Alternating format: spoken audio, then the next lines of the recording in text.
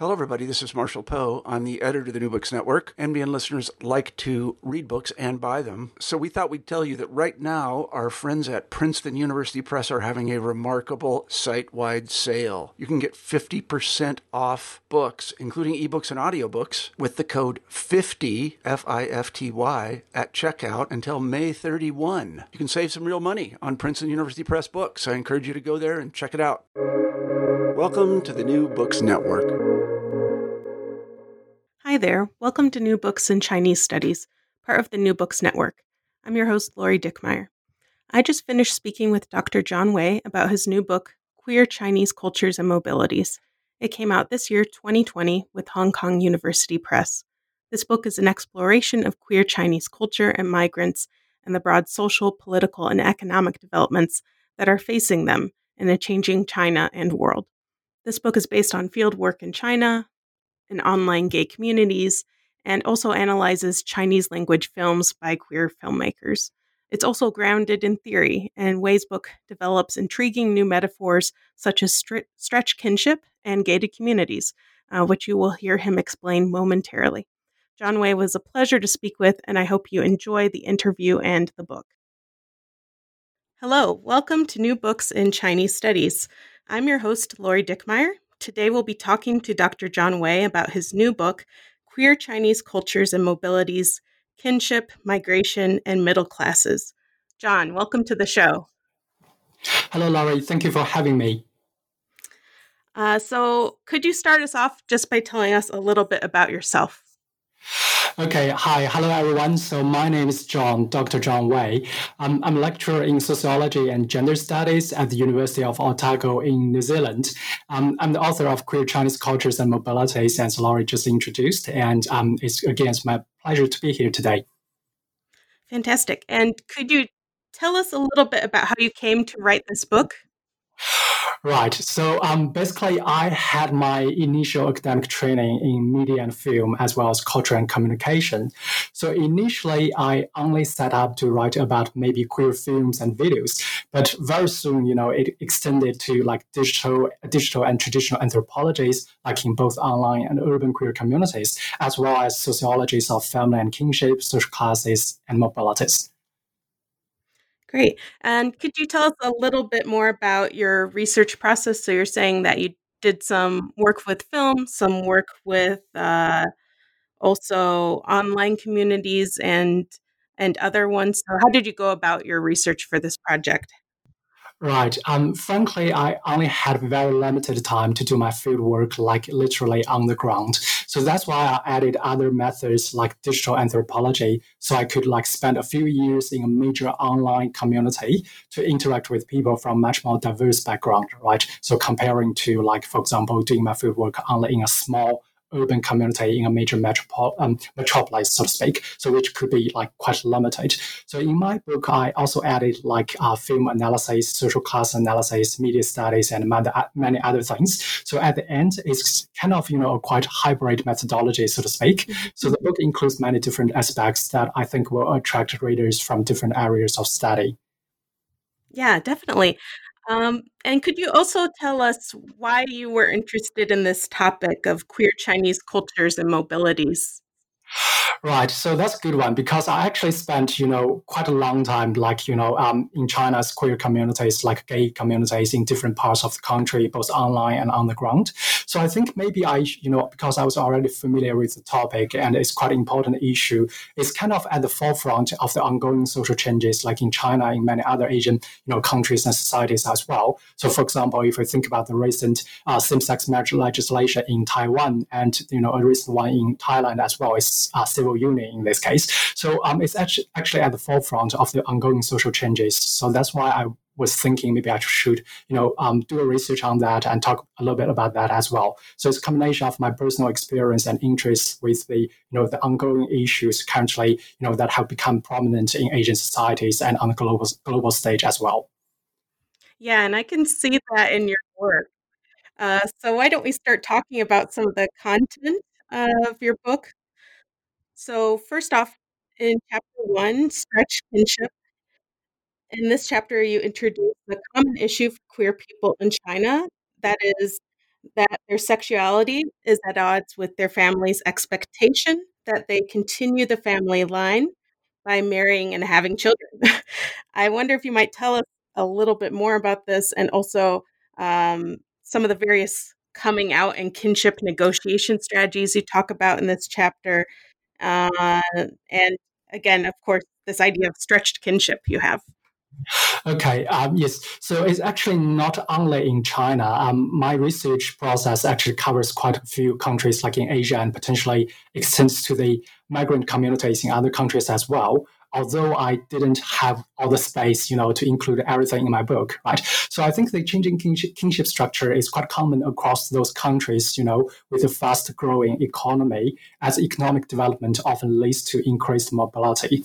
So, and also it's not only about queer people, it's actually, quite common among the young generations, probably beyond the queer communities in this case. But anyway, the Queer China would be one of my major case studies here. So in my book, I talked about things, like coming out as coming home, which is one of the earlier frameworks, and strategies developed by researchers based on, probably the data from the 1980s and 1990s. So in that kind of old framework, coming out as coming home, it actually refers to a process, for a person to bring back a same-sex partner as a good friend to the family, to their family of origin, so to speak. And this so-called good friend will just frequently stop by and join in daily family activities, from recreations to running the chores, for example. And gradually, this good friend will be accepted as a family member, which often leads to the silent acceptance of the same-sex relationship by the family, even without a conspicuous coming out. So this kind of non-confrontational kind of strategy was understood as more suitable to Chinese cultures and many kind of Asian cultures in other parts of Asia, basically, as it brings this kind of transgressive desire and sexualities into the register of the family and effectively avoids challenging the family, especially the parents, right? That may result in conflicts and rejection. But that's kind of coming out as coming home strategy no longer works in today's China and other fast-growing economies. The social conditions have changed already, and the majority of young people today are working or studying in other parts of the country outside their hometown for better opportunities. And many of them probably only see their parents maybe once a year during the Lunar New Year, for example. And the social condition for the old style coming out as coming home strategy just no longer exists. And, as many people no longer stay very close to their families of origin anymore. So that's why I argued basically that we really need a new framework. And I used a metaphor, a stretched metaphor, so to speak, to kind of scrutinize the changing family and kinship structure. The kinship connection is stretched across time and space in this case, even during the homecoming process and family reunions, when many young people are still hiding it and won't disclose it, their sexuality to their family. So it also needs a process of constant negotiations and renegotiations to kind of balance and rebalance the stretched kinship connection. So it's kind of a resilient connection, but young people are often under the stress, they're themselves stretched, under the time constraint, in addition to the pressure of compulsory familism and compulsory heterosexuality for traditional marriage. And another point, if I could continue for maybe just 1 minute. So another point is that, even in people's own effort to build their own families, like their own homemaking process, is often a kind of stretched process as well. And some of them just, will just arrange a set of fake marriage, so to speak. And some others maybe choosing to get married overseas in other countries. And many of them, probably the majority of them, will still just stay in the closet and marry the opposite sex. So all of this can be understood as kind of stretched kinship, whether it's home living, homecoming, or homemaking. So that's basically my argument and my framework of stretched kinship. Yeah, this is a really interesting metaphor that you include throughout your book. But in chapter 2, you discuss this in terms of uh, Chinese language films by queer filmmakers. So you focus on Kit Hung and Scud. You say both represent their own life experiences as transnational queer migrants and filmmakers. So could you talk a little bit about how you see their films dealing with these themes and with homemaking, homecoming? Yes, so I chose these films because they were like maybe autobiographies of the filmmakers, right? So and this newer generation, younger generation of queer filmmakers, they're quite different from their predecessors in the sense that they're themselves self-identified gay men and gay directors, for example. And also they grow up in a more open and cosmopolitan time and space. So this newer and younger generation of queer filmmakers, and many of them also have had experience like living in other countries too, like in Europe and in Australia, as in the case studies in my book. So I actually use their perspectives in their own films to kind of complement, the anthropological and sociological research I've included in my book. So I basically use these films as autobiographies, like I mentioned, to extend and expand the theory of stretched kinship and just see how that works in analyzing kind of transnational queer mobilities and queer kinship. And it actually worked great in my analysis. And again, because of my background includes film studies, so it feels rather natural, for me to look at films, to resort to films as another source of data or material, another set of material to enrich the analysis of in my book, in my study. And on that note, I really want to maybe recommend one of the films I analyzed in my book. It's called Permanent Residence. It's actually a Hong Kong queer film released in 2009, and it's actually one of my favorites. Many people probably don't know it, but it's really a good one. So probably I can recommend that to our audiences. Oh, great. So Permanent Residence, you said, was the film? Okay. All right, all right. Well, I'll go out and watch that one. Uh, so if we move on a little bit to talk about your third chapter, you're bringing in another framework to talk about queer mobilities. That is Sinophone theory. So could you talk about why you find Sinophone theories useful and maybe what are their limits for you as well? Right. So Sinophone theory is basically a response to Anglophone and Francophone studies of global English language and French language cultures. So Sinophone in this case is basically the study of global Chinese language cultures and communities. So it's the concept itself is not new, but this set of theories is basically a relatively new set of theories. It has already kind of become quite prominent and popular in the field of Asian studies today. So I engage this theory to potentially challenge the fascination with China itself in global Chinese language cultures, and also connect China with other Sinophone societies in the big landscape, so to speak. Right. So I frame this as Sinophone mobilities to understand cultural flows and migrations beyond national and cultural boundaries. So although I also elaborated quite extensively in my book about the problems and shortcomings currently embedded in Sinophone theories and studies, right? So, like for example, like some early Sinophone theorists may, they probably tend to exclude China from the conceptualization of the global Sinophone sphere, so to speak, which is quite limited in my view. And also the current kind of multi-generational formation of Sinophone cultures and communities, that could be quite problematic for me as well. So, for example, if you think about the non-reproductive relationship between queer people, and if you think about that, it is going to be conceptually at odds with the multi-generational formation of Sinophone communities that takes generations to come together basically. So that's just the conceptual kind of challenge I would pose in this case. And also the current concepts of queer Sinophone studies or queer Sinophonicity, which I really like, but also like I pointed out in my book, that a minor to minor alliance between queer studies and Sinophone studies doesn't necessarily guarantee a stronger methodology. A minor to minor alliance like this queer Sinophone studies, which is really great, but it could still be minor and marginalized if we didn't challenge the underlying social like structural issues as well. So that's kind of my understanding and reframing of Sinophone theories as Sinophone mobilities. Very interesting. And in the same chapter, you present two fascinating case studies to examine Sinophone mobilities. And you look at the migration story and cultural production of filmmaker T. Bin Yen from Malaysia, and Two City Cafe, a Taiwanese cafe in Beijing. Could you maybe pick one of those and discuss how you see it as an example of Sinophone mobilities.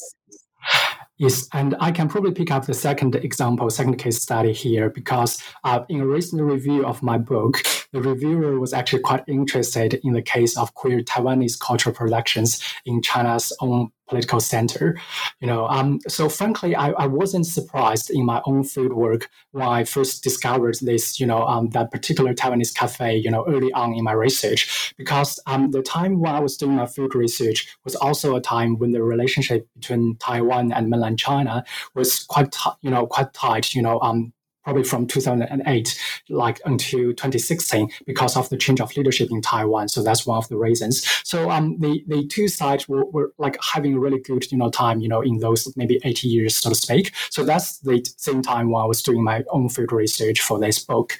So and in terms of Sinophone mobilities in this case, both in a conceptual and practical sense, the flows of people and cultures, I would say I would really frame that as kind of empowering process for different Sinophone societies to communicate, to interact with each other, to enhance the mutual understanding, so to speak. So although now it's much more difficult if you look at that again, So again, because of maybe COVID-19 travel restrictions and border closure, for example, as well as the ongoing geopolitical tensions. So now it's, Sinophone mobilities look quite different from the time when I was writing about that, Currently, as we speak, for example, there's kind of military, standoff and tensions between Taiwan and mainland China, which is still intensifying, which is quite concerning, to be honest. So the golden time or the golden age of Sinophone mobilities, so to speak, that I talked about in my book has been kind of, challenged by the current, the COVID-19 crisis and also the geopolitical situation that is still changing and developing. So that's probably my current take at Sinophone mobilities a while, after the publication and the release of my book and research. Yeah. Very interesting. All right, we're going to change gears a little bit and talk about your next chapter, which introduces this term of suju or quality. Could you tell us what this term is and how you see this type of thinking underlying online queer communities in China? And what role has the queer social media platform played in this? Right. So, this concept of individual and population quality, so that probably what it means in English, right? So it was quite important in China. So I knew individual and population quality. And early researchers in queer Asian studies picked up this concept and introduced it into the English language scholarship. For me, I'd rather argue, at the current moment for kind of shift, away from this term itself, because today's urban middle class people, in China, they're a little bit reluctant to still use this term to judge other people's private life, so to speak. So although the underlying structure of human capital and individual quality is still quite strong. So it actually shows up in other ways, like young people who enthusiastically, share their luxurious travel experience on social media and mobile dating apps as a way to kind of indicate their kind of social class status and social privilege, rather than resorting to the logic of individual quality as it used to be in China in the past, right? So right, so that's probably my current take on the concept of suju or quality, right? So and in terms of the online queer social media platform, again at this stage, I probably won't focus too much on the online community and social networking services like that, because they were quite prominent just a few years ago and quite would be quite an important part of queer people's social life. But it's all the online versions, online-based web-based communities, they're kind of declining and dying, so to speak. And nowadays it's all about mobile dating apps, for example, so which I also talk about quite a lot, in my book. So even the current geopolitical tensions around technologies between the US and China, so for example, it's partially about mobile social media applications like TikTok and Grindr. So Grindr is the most popular gay male mobile dating app, and the US government has already forced the sale of Grindr from a Chinese company to a US firm for national security reasons. So we can probably talk a little bit more about that next time. But again, overall, mobile technology and mobility would be the new frontier in our understandings and practices of gender and sexuality. So probably beyond, currently, already looking old, a little bit older kind of online-based kind of communities and social networking services. Mm. Yeah, and you continue to discuss these apps and online communities in your next chapter, along with physical places. And you do this while you're discussing this other metaphor of gated communities that you develop. So, could you tell us what your metaphor is and how does it help you think about online gated communities and also urban middle class communities? Right, because I probably really like, to use, different kinds of metaphors, right? I already had one on the stretched, kinship structure. So I also really like the metaphor of gating and walling in this case, both in a physical sense, like gated and walled, urban communities and residential blocks, for example, and also in a more kind of metaphorical kind of sense of form, like queer communities gated and walled by economic and cultural capital. So for me, it's quite important that we kind of embrace the research interest, in recent scholarship in social class analysis and economic analysis, for example, which is quite an important intersectional approach in gender and sexuality studies.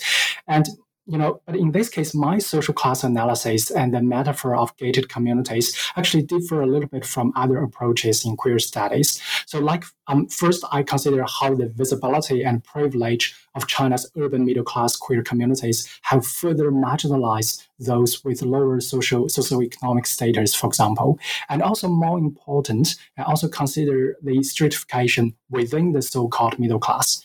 So the social class boundary is concretizing in China and parts of Asia, and even within this so-called middle class, you can, for example, the upper middle class and upper queer middle class people, they often enjoy much more privilege and visibility and other kind of, resources and access to capital and credit, for example, than their like regular and lower middle class counterparts, so to speak. So that actually marks a very stark difference in the life outcomes of queer people. Fast-growing economy like China, like some other Asian countries as well. So, in the final conclusion of my book, I actually called it a kind of gay meritocracy, so to speak, that queer people need to earn merits and socioeconomic privilege as a way to survive when there is very limited social acceptance and no other protections for them in their own country, in their own society. So that's probably my take, another metaphor, on the issue of social stratification and also social mobility and immobility in this case. Mm. And in this chapter, you also have a strong case study about a queer film club, the oldest one, the Fellowship of Tongzhi Film Lovers. Could you explain how this illustrates this metaphor of gated communities? Okay, for the film clubs, like queer film clubs, again, some of the film clubs and social groups that I covered in my research, they either no longer exist or have been replaced by other or similar social gatherings or organizations. Because like running a film clubs or other kinds of queer social group could be, a very long-term dedication, devotion, and commitment in this case. And the one you mentioned here, the Fellowship, of Tongzhi Film Lovers, right? So that's probably the longest running queer film club in China.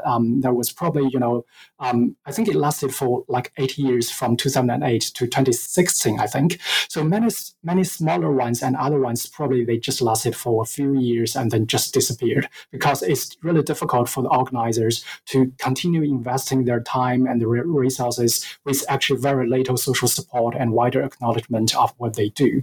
So I talked a lot about this kind of social groups, queer social groups in my book, because, someone has to record that part of history and that part of the community that are really, really important and crucial for local queer people, right? So if we didn't include this in our research, then very few people will remember the value of their work. So that's part of my argument as well, because it's quite important for the well-being of average queer people in the local communities.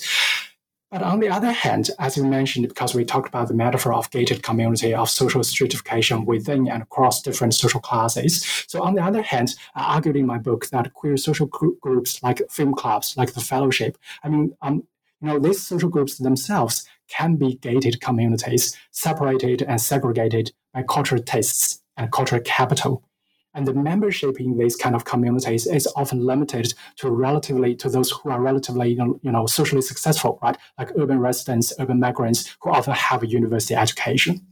And all of these are highly relevant to today's social inequality and social distinctions, along the line of social class boundaries, which have been reproduced kind of within today's queer communities. So that's probably my argument and case study, in that chapter of my book. Very good. In your final chapter, closing remarks, you discuss and reflect on the main themes of your book again. In some cases, weaving in some new information and personal anecdotes. And your final section is called For a Queer Future, and it raises the dual pressures for queer people in China, familial pressures and compulsory development. And you pose this question, can we still talk about hope and remain hopeful for a queer future? Is that possible to locate a queer purity, not only within, but beyond familialism and development? How would you answer that question now? Well, that's an interesting question, isn't it? Right. So at the moment, my answer is no. It's probably still not because currently we're still under the a once in a century kind of pandemic, and many people believe that the full social and economic impact hasn't started to show. So as I mentioned, the geopolitical tensions, they're also rising and intensifying, concerning China in particular. So now it's really such a difficult time to talk about the future, right? So I think we all understand that. So a queer future will be really fascinating, where everyone just can enjoy different possibilities in gender and sexuality. But on the other hand, it's a little bit utopian, so to speak, and some people even call it maybe a little bit nihilist as well. So it is kind of, a kind of intellectual emancipation that I put at the end of my book as a way to provoke further discussions, to actively imagine, probably a better tomorrow beyond the current limited like queer politics and geopolitics as well. But now at this moment, in our current time and crisis, I think it's more important than ever to connect that kind of, active, imagination or intellectual emancipation with the lived experience and material reality of our time and current crisis, which will have a long and lasting impact on not only queer people and social minorities, but also the wider society. So at this stage, at this moment, in our current time and under the current and ongoing crisis, I would just say it's difficult to predict the future. We can remain hopeful, but we have to be, down to earth as well in our approach, in our understandings and practices of gender and sexuality, for example. Is there anything else you'd like to add about your book and let listeners know about your book? Well, I think my book is actually just a beginning, not an end, both for me, for myself, and for other researchers to look at queer issues and ongoing social transformations in a global context.